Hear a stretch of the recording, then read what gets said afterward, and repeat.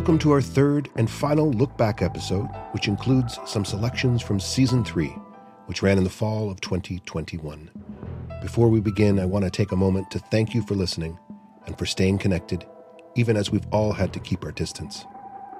This episode begins with a clip of CBC's Adrian Harewood in conversation with Yusef Salaam about his book, Better, Not Bitter. Yusef was wrongfully convicted of rape and assault as part of the Central Park Five and spent 6 years and 8 months in prison.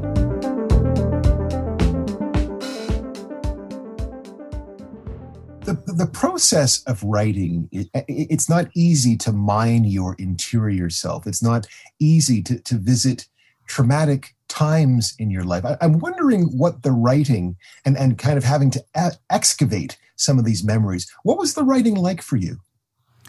Oh, I got to tell you, it was tremendously liberating. It was a labor of love. And labor, yes, it was laborious. It was something that you had to go back and do a deep dive into. Quite similar, I would say, to telling our story with regards to When They See Us, and also with regards to the Central Park Five documentary by Ken Burns. And the reason why I mention that is because on the one hand, you want to be able to tell your story. And I tell people this all the time. You know, I'm a motivational speaker. I've been speaking for over 20 years now, but I've actually been a professional motivational speaker since 2015. And what I've been able to understand about that process is that every single time I get on stage and I tell my story, I heal again. That dynamic of being able to release the pain, the hurt, the trauma, the indelible scars back into the world, back into the universe, gives you the opportunity to regain the collective hug that you need from society. And it's a tremendous thing. It's a spiritual thing, a very sacred thing that happens. You know, we very rarely get the opportunity to tell our stories.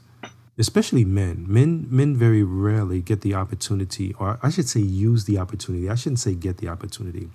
We very rarely use the opportunity to tell our stories, to, connect ourselves with the greatest thing, which is the Creator, right? Knowing that the value is there and encouraging each and every one of us to move forward, and not just move forward in a small way, but use your story to magnify what it is that you're going through, because then you can grow through it. You can literally look at the circumstance and say to yourself, wow, I'm a better person because of this, right? What happens when you are in hell makes all the difference. You have to keep on walking. You have to keep on moving forward.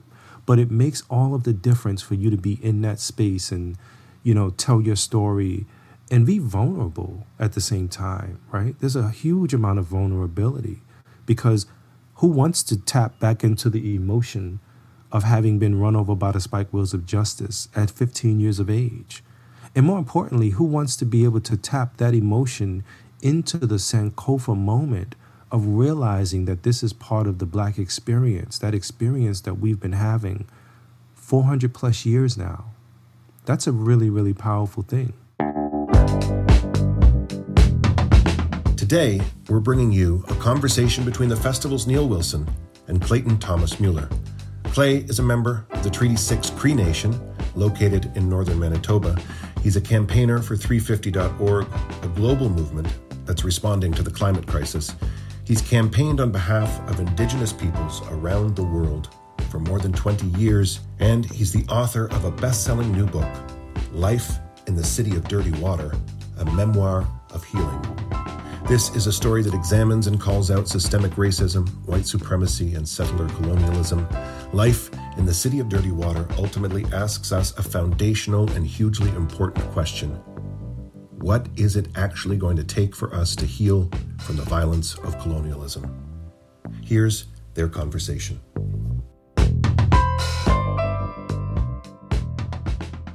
The cover of your memoir is by Christy Belcourt, an award-winning Métis artist, author, and activist, and it's called Our Lives Are in the Land. And it's one of the most beautiful covers I've ever seen, because it's not only stunning in its colorful depth, but also speaks of creation in all her majesty and sacredness. From the waters, the lands, and the stars, we behold the universe in all her glory. And of course, the cover speaks powerfully about some of the foundational themes running through your book, your long journey to reconnect with Mother Earth, traditional knowledge, the circle of life, ceremony, dignity instead of pride, Sundance, and the prophecies. So there's just an amazing synergy between the art and the text. Could you comment on that for us? Yeah, well, Christy Belcourt and Isaac Murdoch, another artist that she works very closely with on their cultural camps initiative in what is now called Southern Ontario. They've been literally painting the movement of climate justice for a number of years now.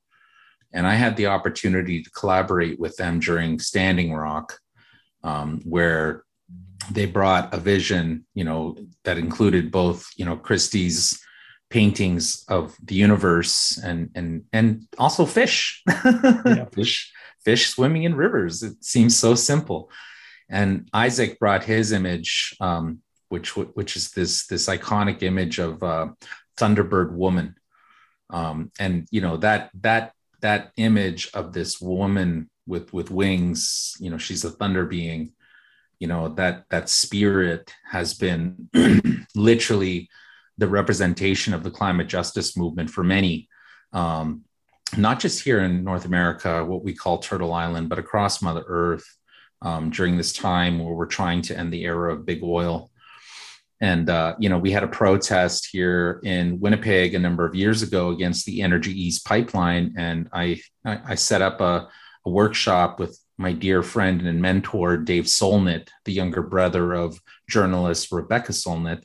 Mm-hmm. He's this incredible artist. And Christy and Isaac came to the art build. We were bringing a totem pole from the West Coast to place in the path of the Energy East pipeline to stop it. And they heard about it and they came to the art build, and, they gave permission to use their art, for this statement that we were making against the government and against big oil. And we won that campaign, and that totem pole to this day, sits at Dave Crushaine's lodge outside of Winnipeg and Saugeen First Nation. And since then, they have gone on to collaborate with hundreds of protests and demonstrations, and their art, has literally, been the thing, the representation of I don't want to say resistance or protest, because that's not what Indigenous peoples are doing when we stand in front of people trying to cut our forests down or pollute our rivers or drill for oil in our lands. We're land defenders, we're water protectors, we have responsibilities. I think in the Western context, people like to say that we have rights, but to quote a good friend of mine, former Chief Yvonne Peter from Alaska, he says, yes, we have rights, obviously, but I like to say instead we've been given responsibilities or original instructions. And so, her vision has crossed all boundaries and borders. I mean, the great fashion houses of Italy are using her vision for their prints.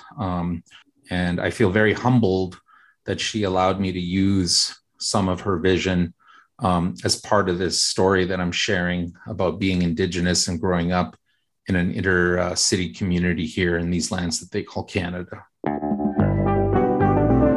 Let's turn things over to David O'Meara, poet, playwright, curator, and collaborator extraordinaire, who will introduce us to Jordan Abel and his amazing book, Nisga'a.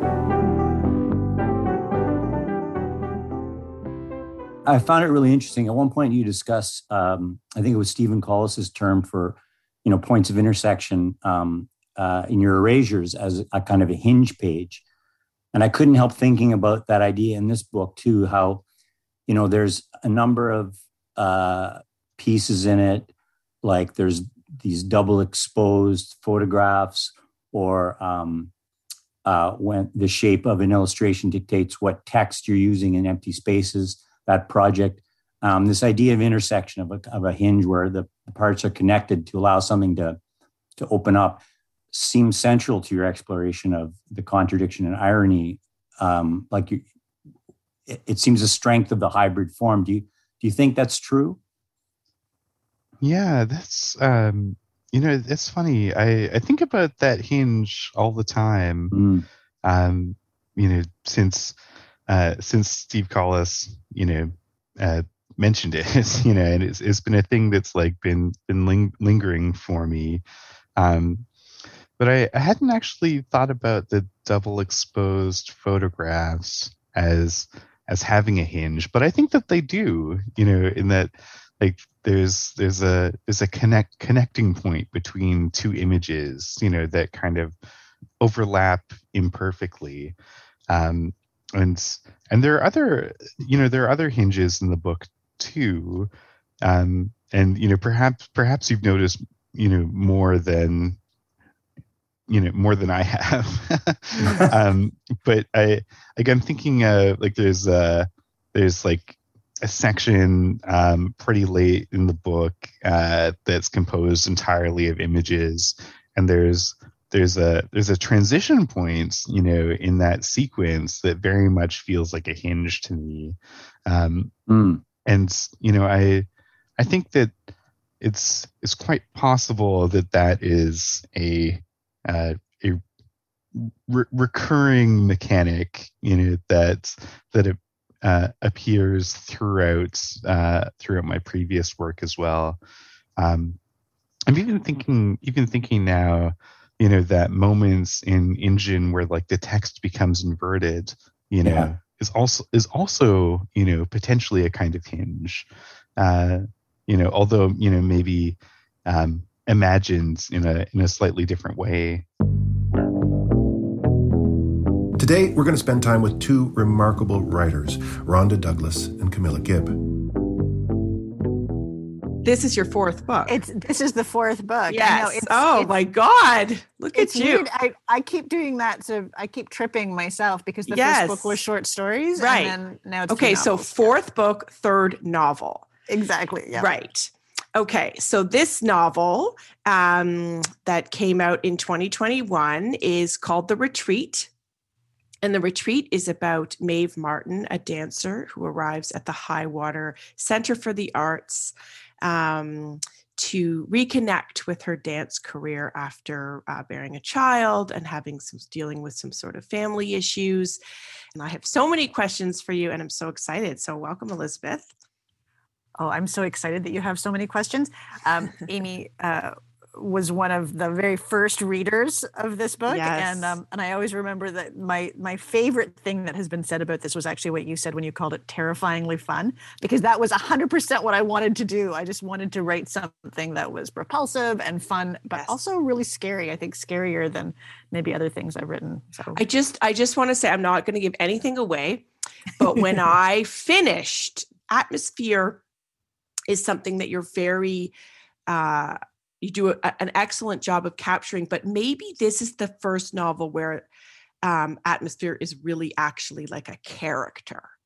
You know what I mean? Like the location really plays a part. So can you talk a little bit about how you sort of pulled that together?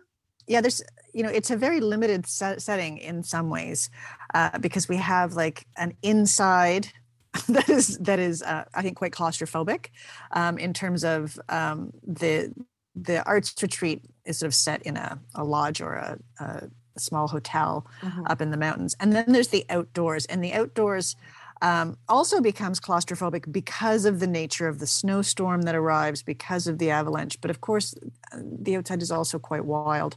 And what I really wanted to convey with that, we had a really big snowstorm here in St. John's in January 2020. And so I had already written the first draft of the retreat when that happened, but it became really fascinating for me to live through a storm that was that big and really took out the infrastructure, which is of course what happens in the retreat. So a lot of the things that I had been thinking about I got to experience in real time. And one of the things I've been thinking so much about was, what is the effect on everything else? We sort of have this modern convenience, very human society way of moving through the world, where we really position ourselves at the center. But as soon as you leave the infrastructure of a city, you don't even have to go very far, although Maeve does. Maeve goes, quite far up the mountain.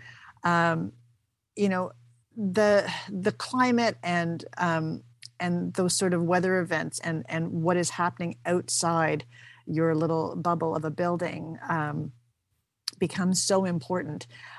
So that was definitely one of the things I was thinking about. So there is this big storm. Maeve really tries to just power through and keep working and keep trying to meet her own expectations, regardless of the fact that this is going on outside. And so that, I guess that conflict between her desire to keep working and keep making art, in this case, against this very wild exterior that is dangerous. And not only dangerous in lots of ways. So the storm is dangerous, it's blinding, it's cold. And then also the animals around her are disoriented. So I really wanted to create a feeling of danger that was not necessarily human constructed. Right. I think, in thrillers, we often have this sort of feeling that we're being watched, that something is coming, someone is coming. And in this case, when she's inside, that's very much the case, right? When she's inside, there's always this threat of a human who is potentially not what Maeve was expecting, or not, right, not what they seem. And then as soon as she tries to escape that, the outdoors is so oppressive and is another source of conflict, another source of danger for her.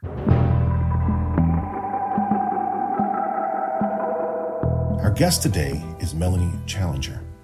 She researches and writes on natural and environmental history and the relationship of humans to the living world. Her first nonfiction book, On Extinction: How We Became Estranged from Nature, won the Santa Barbara Library's Green Award for Environmental Writing. She was the recipient of a Darwin Now Award for her research in the Canadian Arctic, and the International Fellowship with British Antarctic Survey for her work on the history of whaling. More recently, she's focused on environmental philosophy and bioethics, and was a visiting scholar at the Hannah Arendt Center for Politics and the Humanities and a visiting fellow in the philosophy department of Durham University. Today, we'll be talking about her new book, How to Be Animal, A New History of What It Means to Be Human. Matt Haig says, it is so wise and so well researched, and makes you realize that so much of where we go wrong as a species, socially, psychologically, environmentally, involves forgetting or trying to escape our nature. For those of us familiar with this book, it will come as no surprise that she is also an award-winning poet and librettist. So How to Be Animal really came out of the initial question, what does it mean for us to be animals, and what follows from that? And as I explored that, what I came across through history, across cultures, is the fact that being an animal is fundamental to a lot of what we value in our lives, whether that be our relationships, our emotional, sensory, perceptual sort of states, but also, and the things that we take pleasure in, a meal, the sunlight on our faces, the views of the ocean, these sorts of things, the smell of flowers, the taste of foods, these are all very animal things. And yet there's a lot about being an animal, or that flows from being an animal, that is very frightening to us. That includes our mortality, illness, disease, failure, and it creates philosophical and moral problems for us as well. So we do things in the world that we have the kind of mind that we recognize are unpleasant or morally and ethically thorny for us. And we, throughout history, our different societies and cultures have found different kinds of ways of easing that, of buffering us from that. And so that's really all of the kind of gnarly territory that I go into in the book. And it takes us off in lots of different places. But the core central idea is that in some way, we all do battle with being an animal, and yet being an animal is fundamental to us.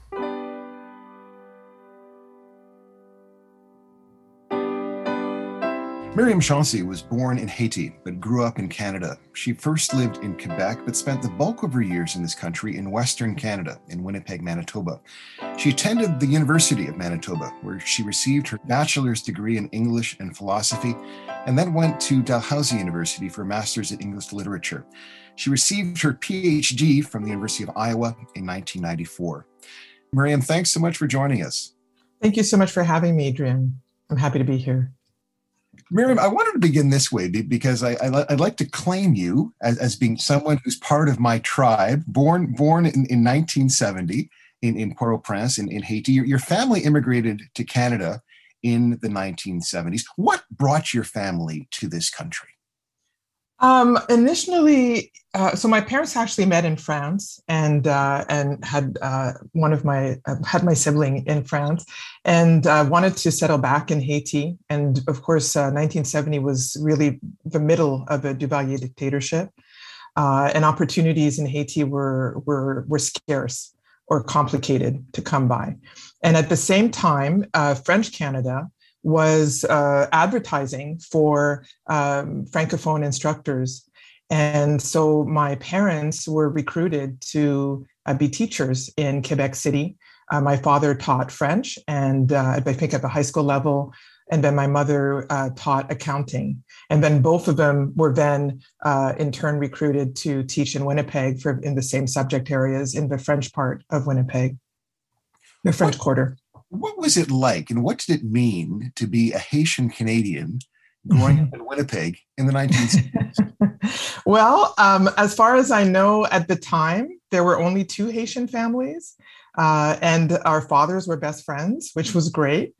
There was another Myriam in the other family, so I had a sort of almost sister who had the same name, and we shared a lot because we were very few.